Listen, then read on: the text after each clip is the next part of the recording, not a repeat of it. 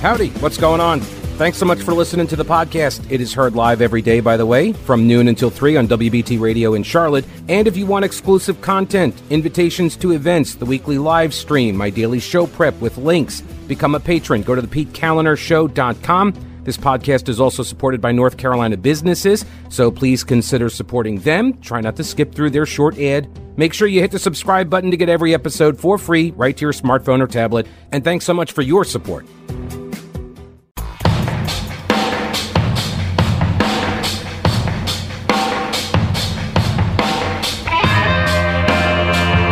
Welcome back, ladies and gentlemen. Yes, women and men who are listening. If you don't fall into those two categories, well, you're incapable of listening. But I'm glad to have you here. Lisa, we'll get to you in a second. Do want to let folks know if they want to get in on the conversation, they're welcome to do so by calling us at 704-570-1110, 704-570-1110 here at News Talk 1110, 99.3 WBT. I'm your guest host, Chad Adams, sitting in for Pete Kaliner. Lisa, welcome to the show. How the heck are you on hour 2? Oh, I'm pretty good. I like the weather. It's a little warmer, but yeah, you were talking about the liberalism in Raleigh. You were mentioning Josh Stein, but also Governor Cooper. I mean, I think ever since he's been in there, he has been one of those people, like you mentioned, who caters to the universities in that area and maybe some of the larger cities, and that's just how I see him. I think he's very left-leaning. So I agree with that. And Josh Stein, it sounds like it maybe is even worse. I don't know. Well, I think Governor Cooper is a product of a bygone era. I mean, he came through the era of Mark Bass Knight and Jim Black. He came through the era of the kind of the good old boy Democrat Party here in North Carolina. It's funny, he complains about gerrymandering. His party, created that crazy district that ran from Greensboro to Charlotte down the I-85 corridor. So it's hard to take him seriously sometimes when he screams about stuff. It's the same governor, and I do think you're right. This is a governor. He's from down east, Nash County. It's where a lot of the Democrats have come from. And he has not really taken the mantle of what he said. It's almost like he just says things to pander to groups. The education alliances, the UNC schools. He uses the phrase investment when he means taxpayer dollars. Josh Stein does the same thing. But whereas at least Roy Cooper grew up in Nash County in that part of the state and has some at least connection to North Carolina, Josh Stein, very different. Doesn't have the same kind of even rural connection. So we'll see how that plays out. But go ahead. Sorry, Lisa. Can I mention something else? Sure. You were speaking about inflation. I'm going to slide into this little area. Yeah, I agree. Like when I go to the grocery store now, I mean, when I even buy a drink to drink at home, I'm even careful with that because, it's like it went from it's triple what it was. A loaf of bread has gone up incredibly. So, it's ridiculous. But here in Charlotte, I just want to mention that we have so many people that have moved in and so much development. It's impossible for this place not to be inflated. And in South End of Charlotte, which is where I live, they're getting ready to put in another, 900 unit place out in Piper Glen area. And there are a lot of opposition to it. There's 18,000 people that have signed a petition to try to stop it. There's a bald eagle that's there. I don't know if y'all reported that on here or not, but a nesting bald eagle has been there for a long time next to the golf course. And I know that. Well, that's good. I live at the coast. So, and Lisa, I appreciate you calling. I live at the coast. We have bald eagles now down here. We've never had in my lifetime. And, seeing them around, I'll say this. May I push back on you a little bit on the development side? Development in and of itself doesn't make things more expensive.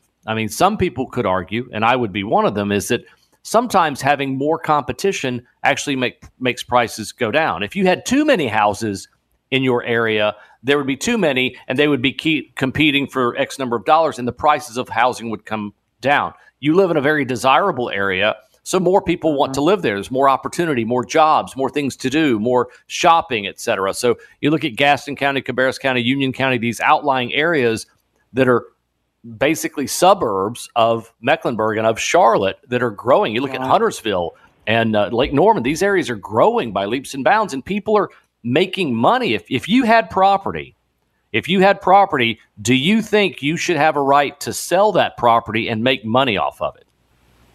If it was your farm. I do, except that I think our government has an obligation to also retain some of our own character. In other words, our government can buy preserves. They already have some bikeways and things like that, greenways, but they just need to do more of that. We need more parks. We need more preserved areas, and some of the historical structures that they tear down, they should be careful with. I'm a native Charlottean.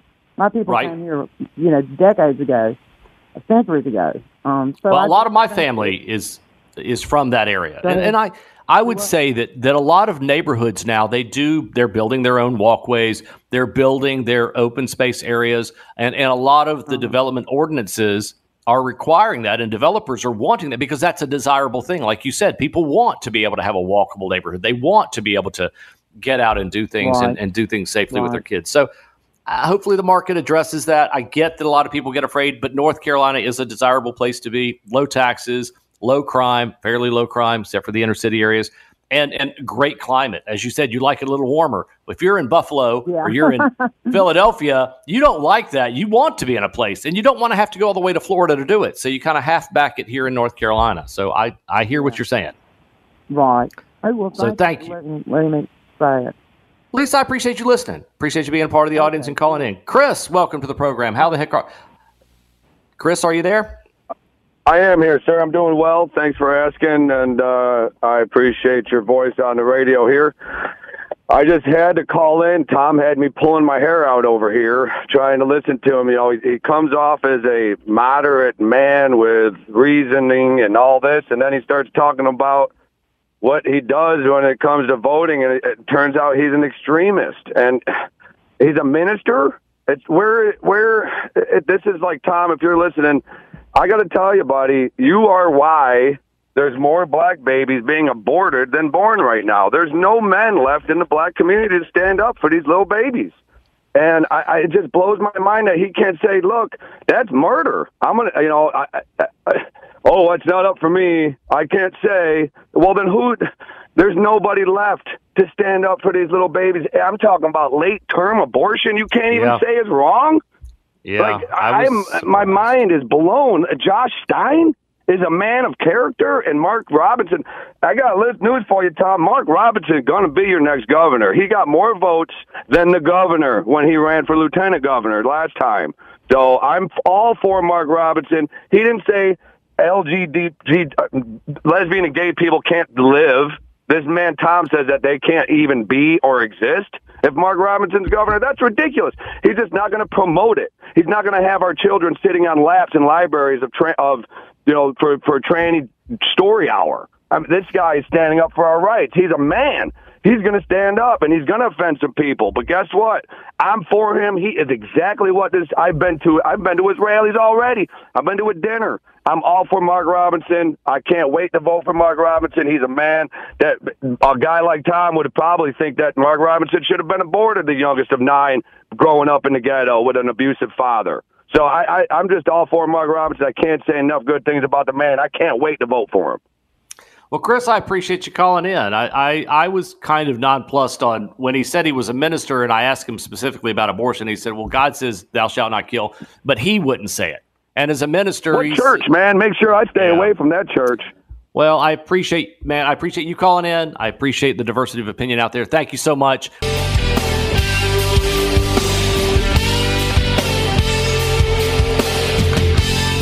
And we're back. Here on the air, 704-570-1110, 704-570-1110, the phone number here on News Talk 1110 99.3 WBT. Appreciate you being a part of our broadcast. Now, I appreciate all the phone calls so far, even Tom's. And Chris is illustrative of the frustration many conservatives feel when they hear someone like Tom, who is, said he was a minister, and you wonder how. And look, I'll go back to my personal decision to register as a Republican was because I had conservative values. And also, when I was 18, I had to register for selective service.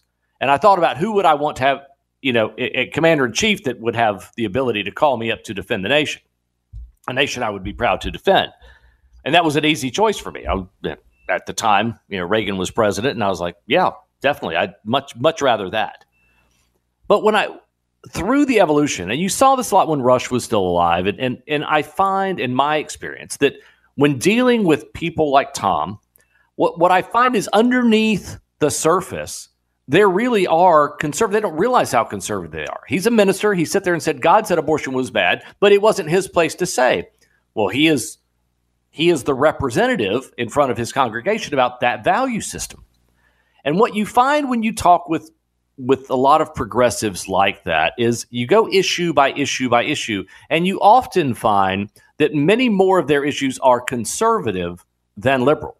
And I say that because especially those who have a Christian look and feel, because they go back and said, Jesus said this, and Jesus said, love your neighbor, love your friend, take care of people. He didn't say Rome should take care of all of this, which at that time would have been the government. The oppressive government was Rome. Nowhere is there proselytizing about the role of government. It isn't. And that's the real issue that I think a lot of Christian progressives have a problem. They can't reconcile their internal mechanization, their internal way of looking at things with the reality of their faith. Because their faith would say, we have an obligation to go out volunteer. We have an obligation at our local communities to get involved and do things and make things better, love our fellow man, love ourselves, things like this. But instead, they project that value as the government's job to take away things from people who earn it and redistribute those things to people who don't. And that is charitable. They see government as the extension of charity, and it's not that way. That's not the role of government. That's one of the main problems in society today is people's perception that government is charity. And it's not. It was never designed to be that way, not in the beginning. And we got way off track. We started going down that path. We come back from World War II, and our nation's looking at different things. The Social Security kind of started the program of going that way, and then we've ended up with the Great Society on the heels of that in the 60s, and now we find ourselves where a lot of people say, and if you look around, look at involvement, the volunteer level in your communities, it's dying. Look at your line. Look at all of your animal clubs. That's the Lions, the Moose, the Elks. They're dying off. The JCs are pretty much done for. That was the National Junior Chamber of Commerce. Hardly any of those left. Because people are indoctrinated to believe, hey, government, they see somebody on the street, that government will take care of that. There's a shelter, there's a government program for that. And that's one of the most serious detrimental perspectives we have. And so when someone like Tom calls up and says, I'm a minister, I support Josh Stein, and you confront them on the abortion issue, not even confront him in a negative way. Anyone who heard that exchange, I asked him. And he said, God said it's wrong. He, as a minister, wouldn't really address the issue. And Josh Stein and Governor Cooper have not addressed that issue. Do they think it goes up and until birth? And they will not. They call it reproductive freedom. That is their take on things, is that it's about reproductive freedom. And I have to tell you, no, because that's, again, if you look at what they say, it's poll tested. They do a poll. They don't want to call it abortion. They don't want to call it late-term abortion. They want to call it reproductive freedom, to which I would say nobody is preventing people from reproducing. Nobody is stopping you from reproducing. You want to have a kid, go have a kid. It's funny that the people who really do want to stop reproduction are the abortion zealots who think that's the single most important issue ever, and the global climate doom, the cult of climate doom that is out there proselytizing that you really shouldn't have kids because of the impact on the planet. And there are, believe it or not, if you have kids that are maybe 25 or younger, I'll guarantee you they or their friends have that exact perspective. They've got angst and anxiety about having kids because they're very concerned that they don't want to have kids because they're scared it'll destroy the planet. And the best thing they can do is not have kids. That's a left-leaning climate cult of doom brainwashing that is taking place at our universities, in our high schools, and the same transgender ideology that's projecting this kind of weirdness onto 5-year-olds. It's saying they have the right to pick their own gender. It's a social construct. No, it's not. It's a biological one. And biology is what it is. You may not like it, you may not agree with it, but it is what it is.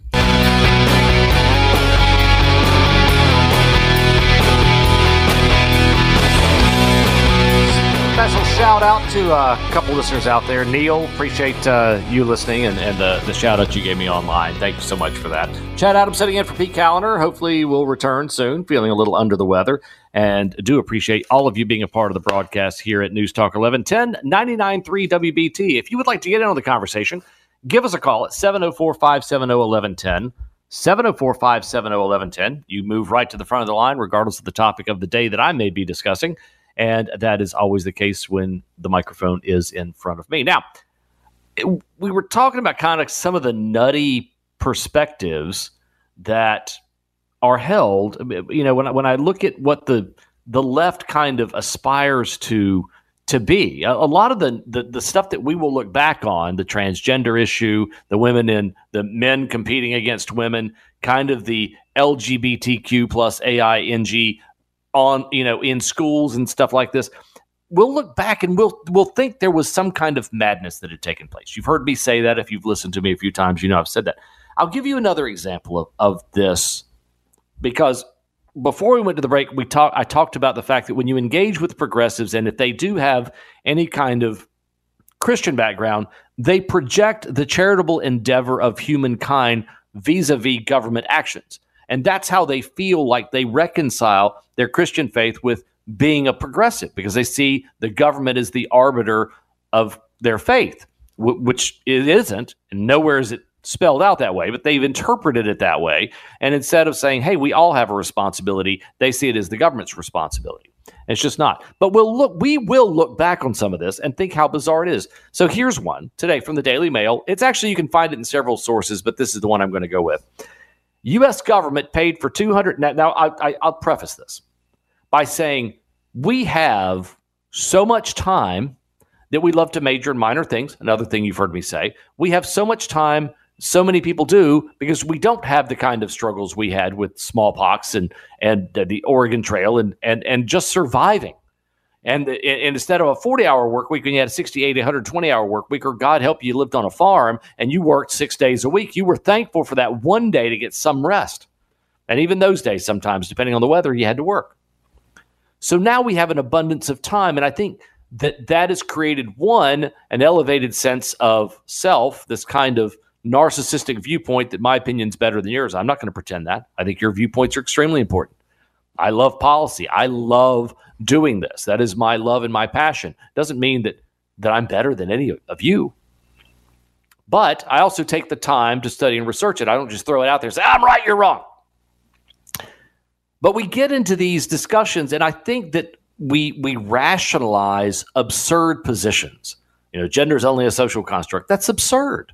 A lot of the climate change stuff, it's good to study the science. It's good to know the impacts of a changing world. But to assert that you have all the answers when you can't get a 5-day weather forecast right is absurd. You don't know. You don't know. You can say you think you know, but when you start enacting all these crazy things and destroying people's lives in the process vis-a-vis policy, you have hurt people.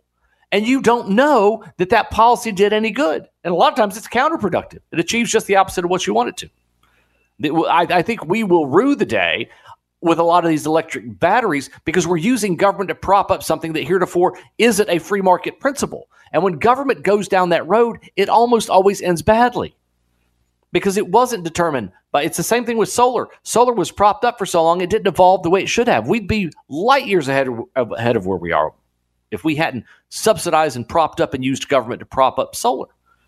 Same thing with cancer research. When the U.S. government got involved in cancer research, it slowed it down. It didn't speed it up.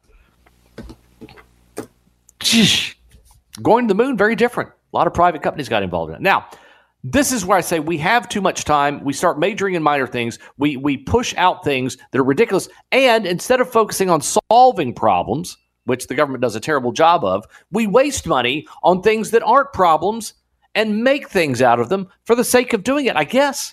But this is going to infuriate you, or it should. I think it should.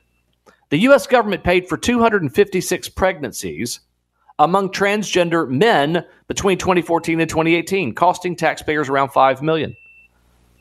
The U.S. taxpayers spent millions funding the pregnancies of transgender men, according to data. A recent study by the University of Michigan Researchers found there were 1,907 births among people who were born biological females, but who identified as men. In other words, they thought they want to identify as men, but they want the benefits of being a woman with the biology to give birth. And so when they went through this process, because they've altered themselves artificially, they still have the parts. And so it costs a lot more money for them to have children as quote unquote men, but they're not men, they're women. Of the total, 256 trans men were insured under Medicaid, a government program. So when Roy Cooper expanded Medicaid, this is one of the things you're going to get, provides health insurance to people with limited income, which is funded by Americans. The average cost of childbirth in the U.S. is around $19,000, meaning the deliveries would have cost taxpayers around $4.8 million.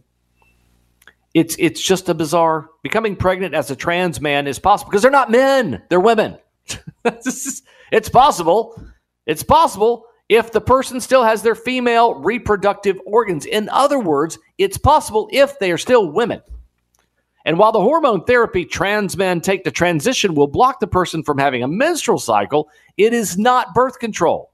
The hormones do not prevent pregnancy, and trans men are able to conceive and carry a pregnancy to term. Why? Because they are women. How did they get pregnant? Pregnancy options remain the same as cisgender women. In other words, I love the utilization of these phrases. Pregnancy options remain the same as women, including sexual intercourse with a partner with a penis or through fertility assistance, like in vitro. Medical experts, however, recommend trans men stop taking their testosterone hormone therapy during pregnancy because it can be toxic. In other words, artificially making yourself a man while you're pregnant as a woman is toxic to your unborn child. It's abusive. Isn't that amazing? Michigan research, which was quietly released in May of last year, sought to analyze the outcomes of pregnancy among transgender men compared to outcomes of, and I love they call them cisgender. It's just normal gender. They don't need to call them cisgender. It's these. That's what part of we will look back on and say, really, you guys started coming up with 56 different phrases to identify men and women differently, or not women, or cisgender, or not. They looked at medical records. The researchers analyzed all deliveries through that 5-year period from the Medicaid and commercial insurance databases. They looked at medical records and identified patients with male gender at the time of delivery who suffered from gender dysphoria. Now, if you're suffering from something, then the fix isn't necessarily to change your sex, is it? It's to give you assistance, not necessarily to change your sex. 256 trans men who gave birth while insured through Medicaid. 1,660 covered by commercial insurance. And there's all these, I can't make this up. I didn't make it up. It is what it is. All right. Do the current world events have you wondering whether we are teetering on the edge of catastrophe? Are you concerned it's going to reach our shores? Okay. So what are you doing about your concerns? Let me help. Carolina Readiness Supply at carolinareadiness.com. Whether you're looking to expand your emergency preparedness supplies or you have no idea where to even begin, Carolina Readiness Supply can help you. Food, water purifiers, tools, first aid kits, instructional materials, camping and hiking supplies even, because being prepared is just smart. Carolina Readiness Supply has 2,000 square feet of supplies and educational materials that you'll need for any kind of emergency. In Waynesville and always at carolinareadiness.com, veteran-owned Carolina Readiness Supply. Will you be ready when the lights go out?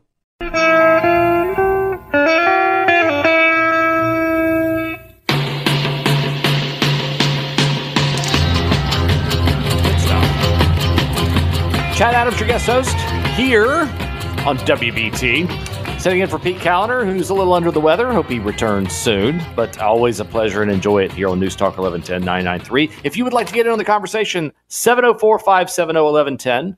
704, you know your area code, 570-1110. But we do have listeners.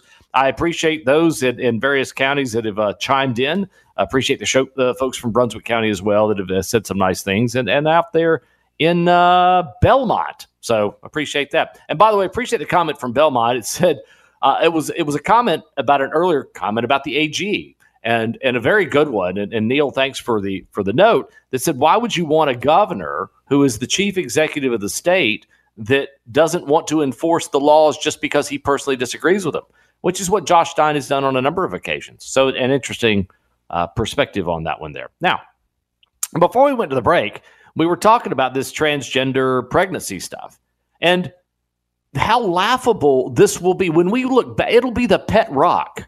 You remember the pet rock in the 70s? For those of you, it's a rock. It's in a box. Hey, look at my pet rock. And it was a trendy, cool thing to do. I think a lot of this gender ideology stuff is just trendy, like bell bottoms. I don't know. Bell bottoms are coming back a little bit, but maybe it's like a social, a bizarre way for people to feel good about themselves. And instead of helping people, a lot of the people that they want help. And instead of getting them help, we're encouraging them to do these disastrous things to their body that many ultimately regret. And I'm not being mean. I think these folks need more counseling. I think there's a number of things, but it's not encouragement that you need. If you wanted to be a pine cone, I shouldn't encourage you to say, go be a pine cone. Go climb up in a tree, sprout, and jump out. You wouldn't do that. You wouldn't encourage somebody. If they identified with a paintbrush, you wouldn't say stick your head in a bottle of paint. You wouldn't do that. You wouldn't encourage somebody to do those kind of things. So the fact that we've gone moonbat crazy with this, bat guano nut, to say, hey, go alter yourself. Take all these hormones. Do all this to your prepubescent teen. Do this to your kid. Let your kid at 5 and 6 determine their gender. It is what it is. We weren't born a bunch of eunuchs out there. We were born the way we were born. And the same thing it's the same kind of ideology that believes the Constitution doesn't say you have the right to all be equal. It says you are created equal. It doesn't say in unequal ways, but that's what it means. And that you have the right to pursue happiness. You have the right to try to pursue things. And we as a society have an obligation at the human level, individually, to help our fellow humans. And it's okay to say mankind. It doesn't relegate or anyone. You don't name ships after women because it's a sign of disrespect. It's just the opposite.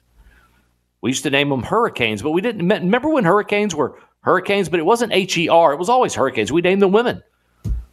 Powerful, the most destructive force on the planet Earth, you named after women, and somehow that was derogatory. And so now we have himicanes. It gets a little absurd. So the transgender issue is one that I am sincere in thinking we will look back at some of this and think, what our grandchildren will go, really? Y'all thought that was important? Would it be neat to be able to read a history book from 100 years from now and see how this period of time, the political correctness stuff largely went away. Now it's a cultural appropriation, but that's dying off. That's not as trendy and popular. And even the way we look at race, we're the least racist we've ever been. At the same time, we've got people on the left saying that white supremacy is the single greatest threat to the country, other than climate change, of course. None of which is true, by the way. We are the least racist we've been. Do instances happen? Yeah, but not like they did. And it's largely frowned upon. And it's just bizarre. And even the southern border, we have to have frank discussions about what's going on there. Now, I was reading in the break, by the way. I got thrown off because I love to read what our illustrious governor writes on Twitter, because we used to make fun of him because he would speak, or his staff would speak of him in the third person, but it would come from his. And so the governor today, it would come from at Roy Cooper, at Governor Cooper, or North Carolina Governor Cooper, and you would read it and it would be in the third person. And many of us out there, myself included, were saying, why do you keep referring to yourself in the third person if you're writing this? So then they changed and said, well, anything that the governor actually writes will have the initial RC next to it for Roy Cooper, that he actually wrote that. Now, Team Biden, and I just cracked myself up in the break, because Team Biden, he clearly doesn't write. I don't know that Biden knows what Twitter is.